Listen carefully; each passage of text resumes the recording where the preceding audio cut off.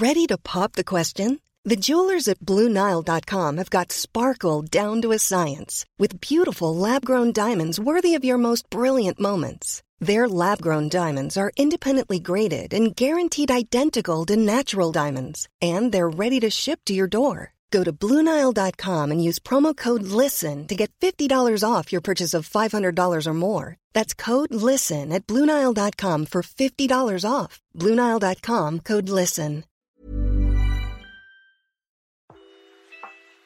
Hello and welcome to Football and Feelings, the podcast that uses football as a common interest to get people to open up about the ups and downs that they experience in life. It's been quite a while since I've done one of these episodes, but I'm back today doing an episode with Malaysian international Junior Eldstyle. He plays in Thailand at the moment.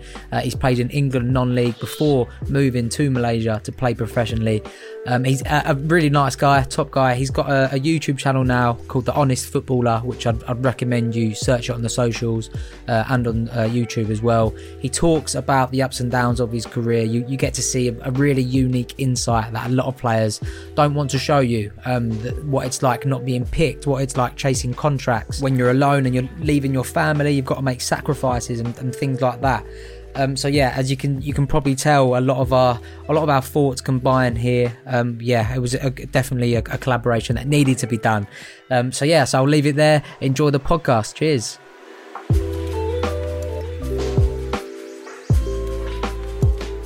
Okay, Junior, thank you so much for joining me today on the Football and Feelings podcast. We're in very different time zones, but I'm buzzing we've been able to get it in. Yeah, cheers for that, mate. Yeah, sorry I was a bit late. Obviously, I was trying to rush back from training. Only 45 minutes, but that's in Thai time, that's early, so I'm technically on time. Yeah, that's true. That is true. I want to start with a very simple but important question. How are you? Yeah, I'm good, mate. I'm good. Obviously, I'm in pre-season now, and the season was meant to start in August, and because of COVID, it's been pushed back. So like a 1 month pre-season's ended up being a 2 month pre-season. So I'm feeling it a little bit now. It's very strenuous, sort of doing so much. There's only so much of pre-season you can do before sort of getting bored. And, football without actually match time and game time, that's what we train for. That's what we play for. So without the games and stuff, it's quite difficult mentally. But I mean, it's nice. I could be in worse places. I'm right on the beach and sun's out. So yeah, lovely stuff. And what's the situation in Thailand with like playing in front of fans? Are fans allowed in stadiums yet? Or Nah. I mean, towards the back end of last season, we had 25% capacity, which was nice. And then things were going well, to be fair. And then I don't know what sort of happened, but COVID started peaking again, sort of last 2 months. And they've just locked it back down. So obviously restaurants and stuff are shut, can't go out. And then now it's back to closed games. And I think they're in discussion at the minute because the league's going to start on the 3rd of December. But I think they're discussing putting it in a bubble. So that's going to be, again, a bit tough. Yeah, full on lockdown, just football. So we'll see, mate. We'll see. I think they've got a meeting on Monday next week to finalise it. So we'll see. Fair enough. Yeah, we'll find that soon. Let's get into it then. Starting with carrying on with the focus on football. What's your first memory of the sport? Was it always a big thing for you growing up? Growing up, I was actually more into tennis growing up. So I played tennis a lot at school, and it was sort of going from school. Obviously, I grew up in Sweden for 5 years before moving to England. I sort of moved to England when I was in year 1 at school, and I was sort of brought up on quite a lot of tennis. And then as soon as I moved back to England and sort of joined school in England, everyone was speaking about football and everyone had like local teams and stuff. And I felt a bit left out. So I said to my dad, I was like, can I join the local team, etc. And he brought me down to a local club called Guildford Saints in Surrey. And that was my first memory. I started off in the C team in Guildford Saints and then worked my way up to the A team. And that was my first memory, sort of like 7-a-side, going there on a Saturday, playing Sundays. It was good. Class. And by the time you were, like you said, by the time you were like 9 or 10, weren't you living in your third country by that point? Yeah, so I was born in Malaysia and then moved to Sweden for 5 years. And then when I was 6 or 7, I moved to England. Yeah, so it was a bit of transitioning was weird, but you're at such a young age, you sort of don't really think about it, to be fair. But it was good for me because I learned all different cultures and by the time I was in England, I managed to, I could speak English, Swedish, and Malaysian as well. So it was nice. Yeah, that's not bad. Yeah, not bad at all. That do you multilingual? Yeah, just a bit. Yeah. Do you sway towards like identifying as one of these nationalities? Because like I've seen you supporting the Swedish national team, the English team, but also you're playing for Malaysia. Yeah, no, it's hard, mate. It's hard. I'd say I support Sweden. Sweden is my number one country that I support, but they don't tend to do too well. So it's good to have England have only sort of recently started doing well, but it's good to have both. But if Sweden were to play England, I'd always support Sweden first. Fair enough. Well, is there a language that you're best in out of the three? English, yeah. English goes. English number one. I lost my Malaysian for ages. It was funny when I was growing up. I was embarrassed of like being able to speak languages. I don't know what it was in school. Like I was just embarrassed to be able to, to tell them, I can speak Malaysian and stuff. I was embarrassed to be like from another country. It was weird. I think, socially in school and stuff, and you're scared of being bullied and stuff. All this, stuff comes into it. So I sort of stopped speaking Malaysian for a long time, and I sort of forgot how to speak it. And it was only until I moved back to Malaysia to play professionally was when I was like, I need to pick this back up again so I can understand what the other players are saying about me. Yeah. Let's start with your youth career and like earlier playing days. You played with Aldershot, Reading. How did you find it coming through like these sort of youth systems? Was it like a brutal environment as a kid, or was it still pretty fun? For me, my youth career was really good. I had great coaches I was working with, especially at Aldershot. Reading was it was a stint. It was more of a trial sort of stint mode that I had there, which is obviously a lot more competitive. But my time at Aldershot, it was great memories. I had great youth team coaches, even before Aldershot, for a team in Bertham. A coach called Dean Hollands. He just loved football. I think it's one of the good things about England grassroots football is you get coaches who literally love and breathe football, and they'll do anything to get the boys on the Saturday mornings and stuff and put on great sessions. And that's how you develop as a player to enjoy it first before anything else. And obviously then I had my dad who do extra sessions with me after schools, etc. Like only use your left foot, so on. I remember there were sessions where he'd say I was only allowed to use my left foot on a few sessions just to make sure I was both footed. But it was all great memories.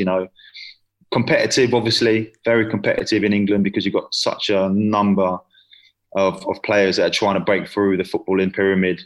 So it's always difficult, but I relished in school and I enjoyed it a lot. Which is obviously like the main thing I'd say as any young kid is to enjoy it and love it before anything else. Mm-hmm. Yeah, I can tell it's dinner time in your household, by the way. I can hear the plates being knocked about. Yeah, no, Daisy's eating a salad in the background. Stop eating. In those years, were you able to take your studies seriously, or was like education a big thing in your household, or was you more focused on a career in football? No, I had quite a good balance, to be fair. Like my parents were very supportive on either side, and the school I went to, I represented my county, etc. at the time, and there's obviously the perks of being able to leave class and stuff for training early. Yeah, wait and see your mates off. Yeah, see you later, mate. I'm off. That's always a good thing. But I think I had quite a good balance, and I was quite lucky enough to, my parents were very supportive on both sides, and as long as I had a good balance between both, they were happy. So as long as I didn't let my school sort of, I wasn't excellent at school, but, I managed to pass at least 10 GCSEs, which I don't know if that means anything now, but, so many entrepreneurs and stuff. Yeah, fair enough. And you were playing at Slimbridge in non-league before, like you said, you decided to take the opportunity to play in Malaysia. Now, a lot of players are more open to the idea of playing abroad these days, I think. And the difference in interest can be crazy. Like you could be playing in front of, I don't know, like 40,000 people in one country, but then 200 in another, just depending on the football culture and how it pans out with the locals and like the different levels that they have. So how did this opportunity come about? Yeah, funny story actually. So after Aldershot, I joined Farnborough first team, and I was sort of in and out with the first team in the reserves. And I took a big injury to my left ankle. I tore like 3 ligaments. And I was 18 at the time, and I was like, it was getting at a stage in my life where I had to stop football and start working full time and trying to make money, by labouring, etc. A lot of my mates were doing like getting electrician scholarships, etc. And my mum actually enrolled me at a uni. So she enrolled me at a university, UWE, Bristol University, without me knowing. And I thought I was going to Bristol UWE. And we were driving to Bristol, and then we took like a detour, and it was towards Gloucester. And I was like, hang on a minute, like, where are we going? And it was sort of sports university. So Bristol UWE, they've got like a sports hub at Hartpury, which is near Gloucester, which they focus on football, rugby, and equestrian. So it's like a sports university where you do your degree and you're training full time as a professional. So, so you thought, I'll get into the equestrian. It's time for that career. Yeah, I'll get on the back of a horse. Exactly. So I turned up at Hartpury, man. I was so surprised at the facilities, the pitches, carpet. And so I enrolled at Hartpury University as part of the football scholarship program. And they've got 3 teams, A, B and C, first, seconds and thirds, and you sort of work your way up. And, we were training 5 times a week, playing against different academies. And then you can have the choice to play for a Saturday team as well. So Slimbridge had a good relationship with the university, and it was like 5 minutes down the road from where I was living in Gloucester. So I played for Slimbridge on a Saturday and then Hartpury University on the weekdays. And then on the first year of Hartpury, you had to do like a work experience, sort of get your hours in. And my mum, again, said, why don't you go to Malaysia? And, we've got a good family friend, Scott Lorenshaw, who's got his own sort of sport and tourism business over there. So, he can take you and your mate Max, and you can go over there, sort of have a holiday. He'll write your hours off. Say you've done 300 hours and you've probably only done 2. Yeah, exactly. So I went over there, done our hours, had a great holiday. And Scotty said to me, do you fancy playing futsal? One night, a couple of guys have got a futsal game tonight, do you fancy coming? I was like, yeah, why not? So me and Max, my mate, we played, and he turns around to me after, goes, oh, mate, you've got a bit, haven't you? You can play, can't you? That's my best Australian accent right there. You can play. He said, do you fancy, have you ever thought about coming to Malaysia? And I said, nah, not a chance. Like, what, Malaysia? Is there even a league in Malaysia? He said, look, come to the game tonight at Sabah. We've got a Super League game. They were in the Super League at the time, and just get a feel of it. And you can see, turn up at the stadium, like you said, 30,000 fans. I was like, what on earth is this, And the standard weren't bad. Like, I looked at it and I was like, this is actually a not bad standard. And I fancied myself. And he said, do you still have your Malaysian passport? And I said, yeah, I did at the time, because my mum managed to keep my Malaysian passport since I was very young. So I was very, very fortunate with that. So I went back, and Scott said, back to uni. And the transfer window in Malaysia starts in January. So the season starts in Feb and then ends in November. So it works sort of differently to the UK. So go back to uni. So I went back at September, sort of had 4 months there, spoke to the sporting director, Tom Radcliffe, said, look, I might have an opportunity to go play professional abroad. Will I be able to defer my course to then come back and do my exams, etc. later? He said, yeah, absolutely, because it's obviously a good thing for the university to have a player go and sign pro. So got the call in Jan. He said, you've got 2 weeks to come out. You'll have a trial. Packed my bags, mate, and I was gone. Only packed 1 bag. Didn't think anything much of it. Had a week trial, and that was it. Signed my 6-month deal first, pro. Played straight away and sort of moulded in after 4-6 months. So I got called up to the national team. Played Chelsea, played Barcelona in the summer. And then that was it. It was just so crazy how quick it happened. Thrown into the deep end, that, isn't it? Mate, literally, it was so crazy how it happened. But, when you're a young boy now, I spoke to a lot of my mates and stuff, like my agent, Scott then became my agent at the time. And he said, you can either be a small fish in a big pond in the UK, or be a big fish in a small pond. And, at the time I was turning 21, I was 20. And, there was like, after Hartpury, do I then go into league football, conference football and try to break through, like a lot of my mates are? Or do I take this opportunity and chuck myself in the deep end and, go heads on with it? And I think in life, when you take these opportunities, they'll always come back around for you in a positive way. Yeah, that sounds like it would have been quite a difficult decision to make at some points, though. But I imagine Malay culture was something you were sort of quite familiar with, like you said, like you mentioned. So how did you deal with that transition to to playing in the UK to playing over there? Were there differences in football culture that maybe you didn't realise? Yeah, like obviously in the mannerisms of training and stuff, you know, I'd say it's a lot less competitive in training. You know, I remember in training in the UK, I'd fight my mates and stuff. You know, even in keepball, you know, my best mates, you know, we were in scraps and stuff. But I think the culture in Malaysia is a lot more relaxed in training. You know, they don't sort of give 110%. The games, I'd say, are a lot less physical, but a lot more technical. So, you know, it's your touches have to be better, etc. And it's a lot more technical, and you're playing against good foreigners, but it's a lot less physical. And I think that's where I sort of built this stature in Malaysia of being this, you know, CDM sort of brick house that used to just smash people. Yeah, I imagine like physically, I imagine there was a difference between like you and the average sized Malay player. Yeah, exactly that. And you were one of the first, or one of few at the time, the players of mixed heritage to break through into the Malaysian national team. Was that a difficult process? Because I mean, I imagine it's very different now. Like Malaysia is quite a multicultural place. No, mate, it was horrible. My first experience with the national team was not nice at all. There was myself and Brendan Gann were the first two to sort of come through, and Brendan came on a little bit later. So the first call up, I was by myself and I couldn't really speak the language. And, you know, I went into the digs for the summer. We had like a summer tour. We went to Japan for a month, and then we played obviously Barca and Chelsea. So I remember getting my call. The gaffer called me up. He said, look, I'm going to call you up for the summer, etc. And, you know, I was buzzing. I didn't really know what to expect, you know, national football, etc. So I was buzzing. But I remember turning up to the digs and no one would speak to me, and we had rooms, so we'd share the rooms. We'd have 3 people in the room, and I was by myself for the first week. And I remember boys coming into the room, you know, they were checking into the digs, and they would literally open the door, look at me and just shut the door.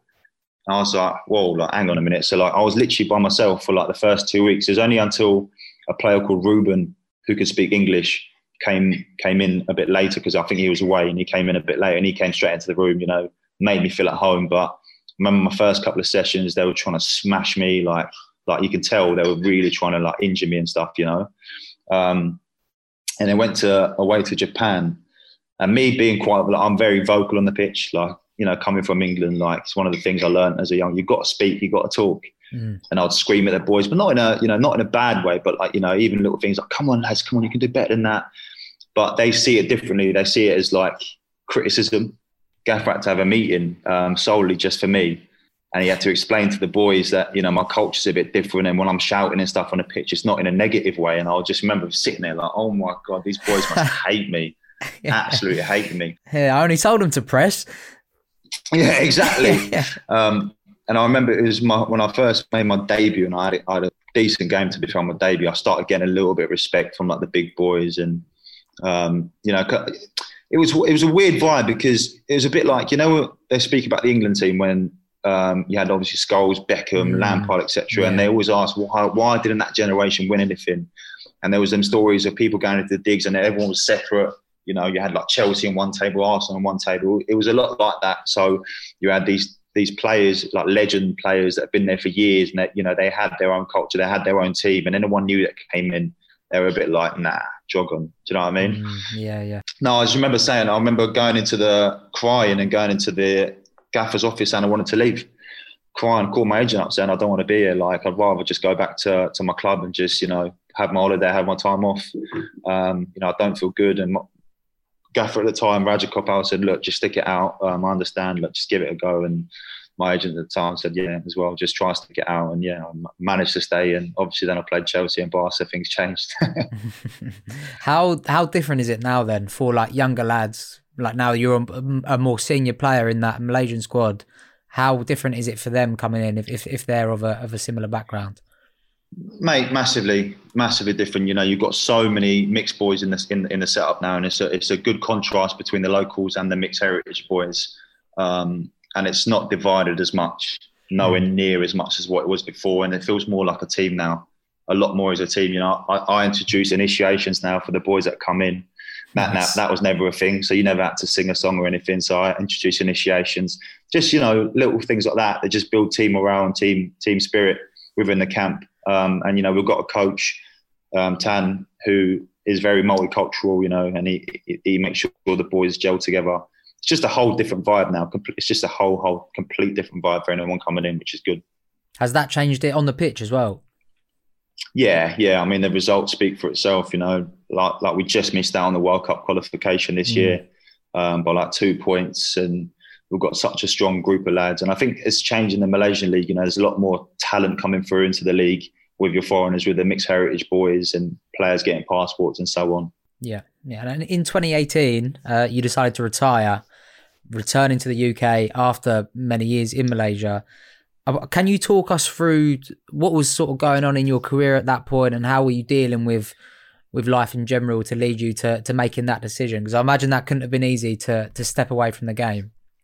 Yeah, it was difficult, mate. Like when I first signed in Malaysia, I signed for a sort of small team, Sarawak, and then I managed to obviously sign for one of the biggest teams in Southeast Asia, Johor.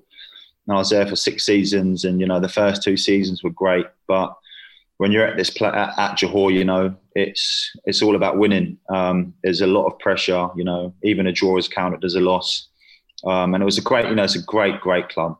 The facilities and stuff is an absolute joke. Like, I guarantee even some Premier League clubs won't have the facilities that Johor have. And what the Prince has done for Johor is amazing. But for me personally, I was at a bit of a torrid time because I was riddled with injuries. I had my slip disc, had that operation, come back, like I'd tear my quad, I'd come back from that, I'd have tendonitis on both my knees. And it was just a bit of a torrid time. And it was, you know, I was there for 6 long years, and every season people would ask, Junior's not playing again, bench warmer, etc. But in the background, I was just dealing with so much like stress. I was alone, you know, and I had a great contract, which is obviously I'm very grateful for. But you know, money doesn't buy everything. I was away from my friends, my family for so long, and you know, coming in from games where I could barely walk because of my back, you know, having to take cortisone injections into my spine just to be able to play. And, you know, it sort of came to the end of my tether mentally. There was only so much, you know, I could take, and I just wanted to go home and just have a break and be with my friends and be with my family and just sort of refresh my mind mentally completely out of football. Which was, you know, you said it was a difficult decision at the time, but I felt like it was the right decision, because I feel like if I would have carried on and left Johor and signed to another team, I wouldn't have had that same spark and love that I had coming back into football again. I felt like I needed to fall in love with the game again. You know, I sort of fell out of love completely. You know, didn't want to go into training because I knew I couldn't, you know, like on the sidelines watching the team, I was just bored and sick, really, really sick mentally. And, you know, when you start, you know, like I said to you, when you're a kid, you love football, you play every day, Saturday, Sunday, Monday, you know, you don't care. And then when it got to a stage when I decided, you know, I didn't even feel good going into training, it was when I was like, nah, like, I can't do this. I need to go home and be with my family and my friends. Was there anything that you were scared of though when you were leaving football, when you're coming back home? I know you said you felt like it was the right thing to do, but was there anything sort of sitting in the back of your mind? Nah, do you know what? Nothing like that. I was so excited to take a break. I was so excited to take a break and start new opportunities. You know, my personality is I like to have fresh starts and go and, you know, have new opportunities. And I decided to, you know, try business and have a business venture back home, which was going really well pre-COVID. And then, you know, COVID hit, and I based my life on like 5 pillars in life. So, yeah, relationships, families, your health, wellness, and families, and like money, obviously finance. And slowly after I retired, these pillars started coming down one by one without me noticing. And then when I lost my last pillar, was when I realised that, oh my God, like what have I done? You know, it sort of makes you look back and reflect on all the money I spunked, you know, on stupid stuff. But when I look back at it, I'm glad I did it, because, you know, you learn from these mistakes. And, you know, after 2 years of thinking I was financially secure, of investments, etc., losing all this money, I was like, wow, like I'm so far off where I want to be. And I basically had nothing. I went from having everything in my life to having nothing, absolutely nothing. I've heard you speak about before working on site after that contrast from like playing professionally to then going back to working on site. That whole situation, I imagine that was a very bitter pill to swallow. But equally, do you think it grounded you at all? Because like you said, you didn't realise those pillars were falling down. Did you almost sort of? I know it's obviously not ideal circumstances, but did you need them to come down to realise that there was work to do? 1,000,000%. I feel like everything that happened in my life definitely happened for a reason, because, especially my time at Johor, I definitely lost myself in the sense of I was going out, I was spending my money. I lost who my real mates were. I was making friends with people that wanted me to spend money. Oh yeah, mate, come to this club, we'll get the tables, etc., all this sort of stuff. And I was in that world for a good 5 years, and I was so lost into what was important in my life, which was, my relationship, my family, my friends that actually mean something to me. So especially when I lost everything, I realised who was actually there for me, like really, really there for me. And then, my mate was the one who offered me, this job on the site because, it was good money. He didn't have to, I had no labouring skills whatsoever. And he put me on, a good wage, well enough to be able to survive back in the UK. My best mate put me up in his house, in the room, like these are the things, my ego had to take a battering because I was so egotistical and I lived with my ego, and the ego can be your worst enemy. I didn't think about anything before. And when I managed to, I had complete ego death, I was living in my mate's flat. This is a guy that they've seen, that they used to look up to in the sense of, in the sense of, Junior will look after us, he'll pay for this, he'll pay for that. And I literally couldn't. And I had to take that step back and realise what was important in my life. And it definitely grounded me, mate. It definitely grounded me. Not to say I enjoyed it, but it definitely grounded me. Of course, yeah. So how did you start to build yourself back up then? Because I imagine your morale would have been pretty low. Like you said, your ego's just been battered. But your ego being battered, that's one of those things. Sometimes you don't realise that's a good thing until later down the line. So how did you eventually start to build up your own self-confidence and eventually make the decision to start playing again? Yeah, I mean, it was a breakup that absolutely killed me. The breakup from my last relationship she was my last pillar that I had left, basically, and I didn't realise. And then when she'd left, I was gone. So I moved into my mate's house, and I was absolutely. This is before I started working on site. I did not know what I was doing in my life, and I remember going for a run, and only a few people know this. I ran past the Esher train station, and I was on the bridge at the train station, and there was a split second where I thought, fucking hell, I've lost everything. What have I done? Is it really worth me living anymore? Can't believe I've done this. And then I jogged back home to Ollie's house, Ollie Clement's house. I jogged back to his, and I sat underneath a tree for a good hour, and just reflected on everything. And then I started working, and I made that decision then and there to start working with a life coach, Josh Connolly, who was recommended to me before from one of my good friends, Ollie Scott. And he's amazing, completely amazing. And I remember messaging him, telling him about my suicidal thoughts. And he said, I don't think I'm the guy that you should be speaking to about this, because, he's a life coach. He's not, someone that deals with suicide, etc. He said, here's a number that you can speak to. And I said, nah, I want to speak to you. So I felt comfortable with him. I knew him from before, and I knew that he could help me with what he's been through in his past, and where he's come. Yeah. So I started working with him, and from then forward, he sort of built my confidence up. We stripped back everything. From my childhood trauma to what I went through in my relationship, why I did the things I did. And it was never, I didn't blame myself. It was all reasoning to why I did these things. And it was important for me to understand why I did these things in my past, and to understand why I did them, write them down on paper, and forgive myself for these things, and start to rebuild myself slowly, step by step. Started working with him, started working on site, grounding myself with, real humans, real stories, seeing my friends again, starting to enjoy football at Met Police again. And I had a conversation with Ollie Clements, one of my best friends, and I said, I'm only 28. What is stopping me from going back to playing full time, in Malaysia? And that was when I made the decision to call Scott. And I said, look, I'm coming back. And he said, it's difficult. You've had 2 years out. I said, listen, I'm coming back. Just give me an opportunity, get me a chance, and I'll prove you wrong. So he said, look, fly to Malaysia in November. So I flew out, done my quarantine, spoke to my old club, Johor, reluctant to take me back. Loads of clubs reluctant to take me back. And it was sort of, again, like a kick in the teeth, like, fuck, like, come on, what I've done for, the country, etc., for the national team, like, just give me a chance. I was probably in the best shape of my life as well. I'd worked so hard in this sort of 6-month period to be in the best shape to come back. I worked with Ollie and another PT back home. So I knew I was ready because I knew I had that fire in my belly again to have that opportunity. So, it was good. I want to rewind a little bit there. Back to, you said you were by on the bridge over the train station, over the train track. Sorry, that split second where you felt suicidal.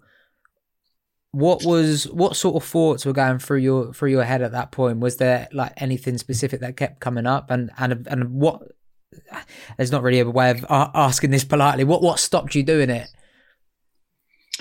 My thoughts were, I was just blaming myself for everything. Everything was blame. Like I was just blaming myself for losing my money. I was blaming myself for, my relationships, my family, relationships with my girlfriend at the time. Like I was blaming myself for losing everything.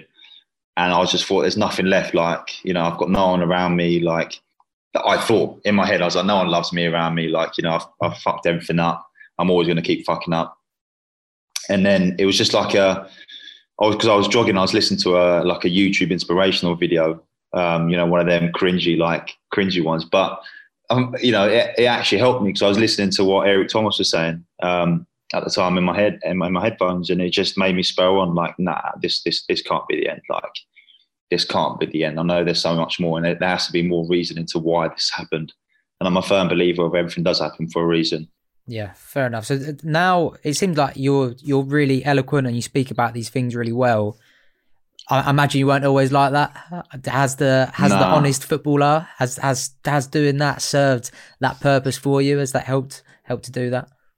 Yeah, I was. A lot of my friends will tell you that I always had a stigma about mental health, in the sense of I never really believed in it. I think being an athlete and being in sports, you're sort of built around having, such strong mental thoughts and being able to block out any emotions on game day, etc., to be able to perform.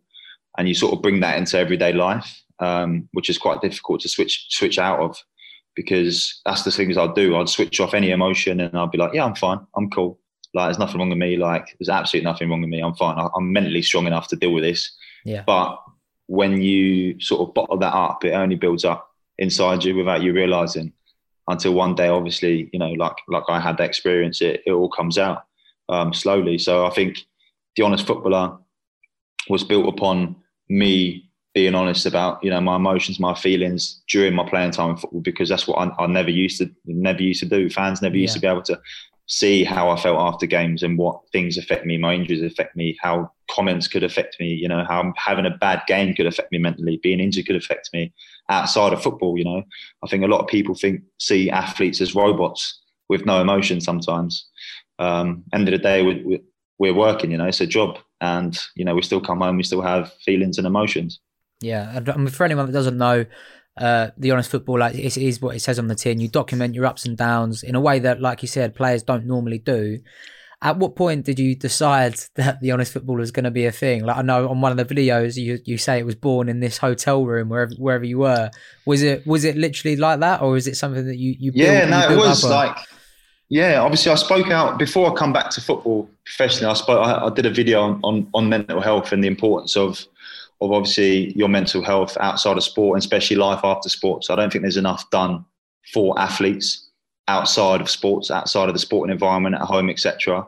And a lot of footballers don't speak about it, and I've seen so many of my teammates go down so many routes and, tell me they're fine when I know they're not, and never being able to open up about it. So I was literally in quarantine for 2 weeks, as you can imagine, just documenting sort of my quarantine stay. And I was like, do you know what? I want to do this differently this time. Like, I want to be able to document my career so I can also look back at my career and, you know, have things to remember, have things, oh yeah, I remember when that, you know, that was a really horrible time for me. And I wanted fans to be able to see the real me. And I think it's important because, like I said before, people didn't, you know, I also had this separation against the fans. You know, I'd almost had this mentality of like, fuck the fans, like, you know, but I'd never let them allow them to see who I fully am as a person, not a player, as a person outside of football. So I wanted to document it and just, you know, I just wanted to do it for myself at first, and then it sort of get picked up, and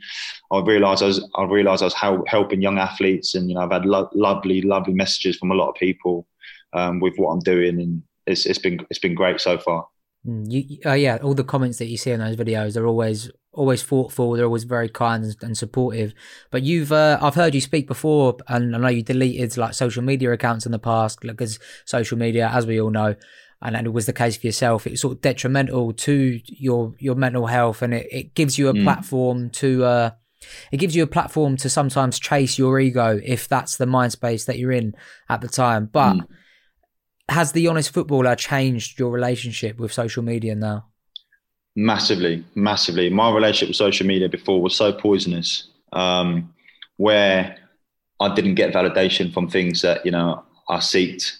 I should have been getting validation from my friends, my family, my relationship at the time, but I was seeking validation from people I don't even know online, trying to front my lifestyle, get these likes, etc. And, you know, when you're trying to live up to that lifestyle is when you start spending money stupidly, and, you know, you're buying the cars, you're going out all these places, etc., all for the gram.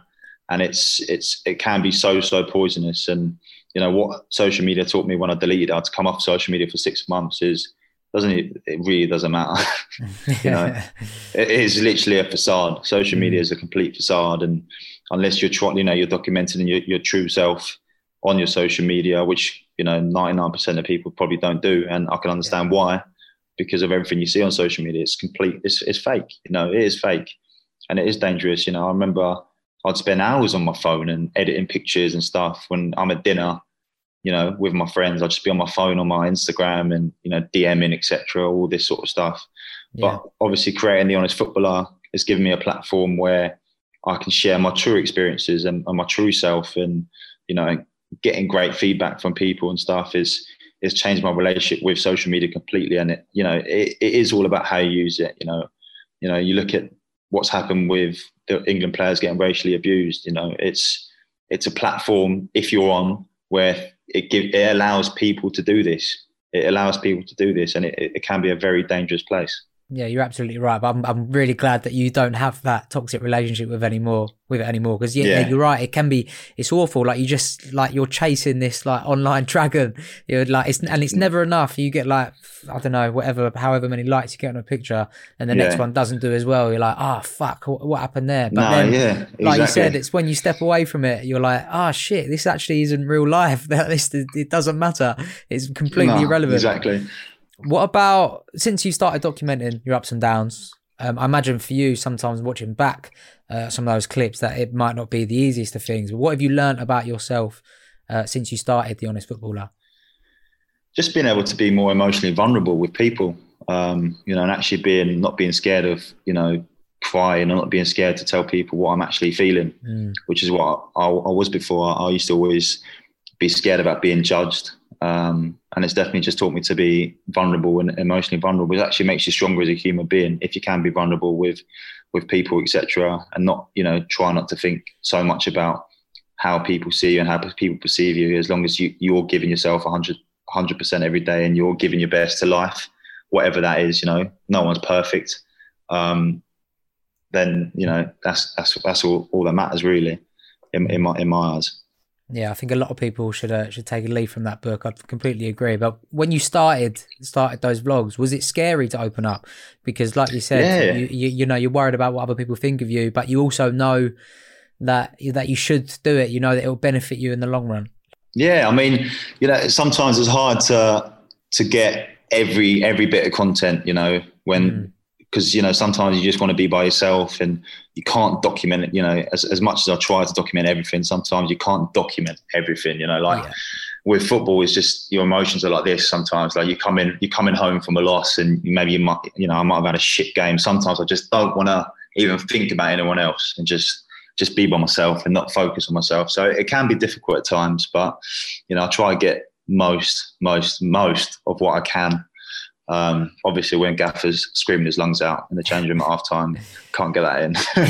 I'll keep my phone away for that one. Since you've started like this, I don't know what you'd call it, maybe like a self-development journey, like you sought professional help and you've started being a bit more open about these things. Do you have like any new habits that maybe help you with like your mental clarity and wellness? Like I've seen you speak about meditating before. No, it's a weird one. Like I always had good habits. Even back when I sort of lost myself, I was always, I was reading a lot, meditating every day, affirmations, etc. Always had good habits. I think habits it's a difficult one, because to maintain good habits, you have to, sometimes you have to be in a good environment. And when you're not in a good environment, you lose them habits, So when I was back home in England and I lost my job, lost my investments, the shop went down, my business, etc. My environment became very bad. My relationship was toxic. So then my environment became really bad, and I wouldn't do the things that I knew I should be doing, if that makes sense. That I know benefits me, benefits my mental health, breath work, etc. And then as soon as I started playing football again, and I realised that I need to install these habits that I know these habits that help me, etc. But it's funny because now I'm in a good environment, it's so easy for me to do. And I have spoken about it before, and I understand, when you go on these podcasts, etc., people say, oh, you have to do these habits to get better and so on. And it's so like in your face, but it's all about your environment that you're in at the time. And as long as, one of the main things I think is important is to have the right people around you. The right friends that are always going to support you, your family that are going to support you through the bad times and the good times is probably the most key thing, because you aren't going to be able to do the habits, daily habits every day. It's just not realistic. It's not realistic at all. Yeah, good point as well. Like I've gone through stages where I've tried to instill so many like good habits, like in the hope that it'll benefit me, and that in itself becomes fucking daunting. Like it's exhausting to keep up with them. It's like you're caught in this like self-development fucking circle, like just running around. It's brutal. And it's even the same with like I've meditated for like quite a few years. Like it's just like a normal part of my day now. Like even then, sometimes everyone talks about mindfulness. Sometimes being mindful is the last thing I want to do. Do you know what I mean? Like exactly. You're so like trapped by your own mindfulness. Like you can't just let stuff go without noticing it. It's pain in the arse. But anyway, back onto your that's my vent over, by the way. That's good. Vent all you want, mate. Vent all you want. Back onto your playing career, because you're on this like an exciting path again since coming back to the game. And I've seen like one part of your vlogs where you're understandably struggling at one point in your hotel quarantine coming into Thailand during Christmas and New Year. It seemed to really break you down. That's a difficult time to be away from people anyway, let alone literally fucking locked up in a hotel. Is that the most difficult thing about playing abroad? Is it being away from the people? Yeah, I think that time, obviously I'd done 2 weeks quarantine in Malaysia, and then last minute I got a deal in Thailand, and I again relished on a new opportunity. Never played in the Thai league, new language, new culture, and I went straight into another quarantine in Thailand. So I've done 2 weeks in Malaysia, then another 2 weweeks, so a whole month in quarantine in a hotel. And obviously, like you said, it was over Christmas and New Year's, and I think it triggered the past of being alone. And it's like it was a massive trigger of like, am I really doing this again? Like, you know where it led you last time. Like you were alone, you were depressed, you were away from family and friends during these special, these moments that some people take for granted. And I think being a player that goes abroad, it's probably one of the hardest things to obviously fathom, is to be away from your family and friends. But I had that, like I said earlier, I had that little fire in my belly that sort of kept me going this time. Was like, nah, like I'm excited. This is one of the sacrifices I'm making for a long-term game. It's a short-term sacrifice for a long-term gain. So, I mean, it wasn't easy, but it was sort of exciting at the time as well. What about adjusting to life in Thailand then? Like we've said, Malaysia is very multicultural. You yourself, like you're from a mixed heritage background. Has that helped you with that sort of transition into this culture? Yeah, much easier this time around. Came straight in, gelled with the team, and in Thailand, I'm sort of in Malaysia. I was seen as a local player, even though I was mixed heritage. I was still seen as a local player because I had the Malaysian passport. But in Thailand, I'm seen as a foreigner, so I'm one of the foreign boys. So immediately, you feel a lot more respected by the boys, and you're there to make the team stronger and make the team better. You're going to be one of the starting 11s, etc. So it was a great feeling, and I felt like I had to prove myself again, which is also a very good thing, because I felt like if I would have gone back into the setup and sort of lived upon what I've done in the past, it wouldn't have been the same. So it was like I had a new opportunity to show myself and show who I am in Thailand. And then obviously that will then replenish in what goes on in Malaysia, because obviously they keep up with all the Malaysians playing abroad, etc. So it was a great feeling to obviously have my first season in Chonburi. Love to see it. I used to go watch Thai Port back in the good day. Team, mate. Yeah. Good team. Yeah, good solid team. Yeah, big money. Yeah, a lot of money. I found it funny how involved like the owner was. Like she'd be on the sidelines, telling players what to do. Yeah, properly. Yeah, but on game day, especially in Thailand, with like most games are evening games, right? How do you keep yourself like calm and motivated throughout the day? But there's a balance there. You want to be relaxed, but you need to be full of energy when the time comes.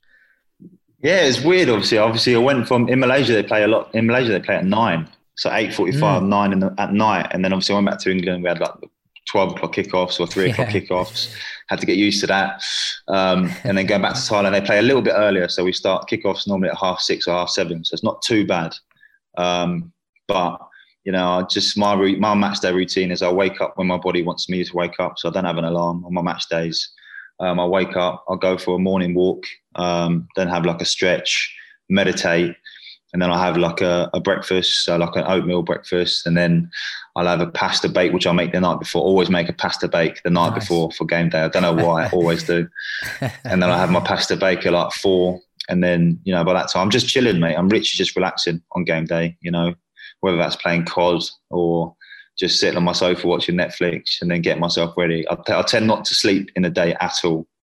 So I make sure I get, a good amount of sleep the night before, wake up when my body needs to, and then try not to nap in the day, because I feel for my body, when I do nap in the day before games, I just feel lethargic going into match day. Mm-hmm. How different is your like pre-game sort of rituals compared to some of the Thai players? I imagine like diet's going to be quite different compared to what what you're used to. Yeah, no, I don't know. I haven't seen them outside of obviously what they do on match days, but I can imagine they're a lot more probably relaxed on what they eat and stuff. Like I need to make sure turning 30, you should see my supplement drawer now. I've got probably 20 boxes of pills, all my supplements I need to take, etc. And need to make sure I get my stretches in and make sure my body's ready. Even at training day, I'm always in an hour and a half before training, doing my mobility work before going into training. Some of the boys rock up 10 minutes before and just train fully. I'm mate, listen, you're going to feel that in a few years. All the young boys, they haven't got a clue. They're like, I can turn up, just training. So trust me, I used to be like that, and I'm, ended up nearly being a cripple. Yeah, they're out on the singers straight after training. Yeah, exactly. Right, Junior, we've touched on loads of different topics here, but it's been a really interesting conversation. I want to round it off with something I call long ball questions. These are basically an assorted mix of straight to the point questions, but I want us to focus a bit more on the positive self, because I know we spoke about a lot of deep stuff. It can be a bit draining to talk about. I know how it is. So yeah, I've just got 3 questions lined up for you. What would you say is the highest point in your career so far, or a career highlight? A career highlight would be coming back to football, going against all odds. People saying, nah, no chance he's coming back. He's lost it, no chance. And then coming back, being in the first 11 at Chonburi, and then taking them to the final of the FA Cup. We survived relegation. I joined halfway through the season where they were bottom 3 and we had to survive relegation. And I think football is very important in that sense. I like to be a player that fights for something. whether it's relegation, I'd hate to be in a team where you're just mid-table every year, nothing to fight for. So we survived relegation and then scoring in the semi-final against Buriram, which is, a massive, massive team in Thailand, and scoring the winner and getting Chonburi to the final was probably one of the highest moments of my career. It was amazing feeling. Unreal stuff. Next question. What 3 things do you value most in your life? Now? I'd say my job, which is, football, enjoying football, my friends and my family. Nice. Without a doubt, I'll put them first now, 100%. Great stuff. And the last question, you can list as many things as you want here, or it can just be one. But what do you love about yourself? Oh, mate, let me just get my booklet out. I've got a long, massive list. Yeah, here's one I made earlier. I love about myself the opportunity, like the ability to pick myself back up when I'm down. I think that's one of my definite strong points. Because I've had a lot of downs in my life, and I've always managed to come out on the brighter side. I'm very optimistic. I always believe, things are always going to be, the grass will always be green on the other side. When there's a rain cloud, the sun will always be behind. So yeah, I think that's one of my key things I love about myself, is how I can pick myself up when the times are low. Top man, that's class stuff, mate. Really enjoyed this chat. I hope you have as well, mate. No, thank you for having me on. I really appreciate it. I obviously reached out on the Honest Footballer because I do want to speak about it a lot more with people that like you're doing in Football and Feelings. Is you're opening players up, etc. And it's great to be on there. I really appreciate it. No worries at all. I'll put in the show notes. You'll be able to find links to go find all Junior stuff. He's the Honest Footballer. Search that on YouTube as well. To the listener, thank you for joining me on this episode. I'll see you again soon. Cheers.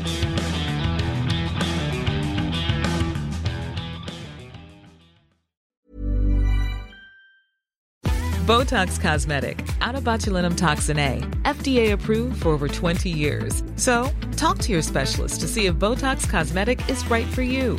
For full prescribing information, including boxed warning, visit BotoxCosmetic.com or call 877-351-0300. Remember to ask for Botox Cosmetic by name.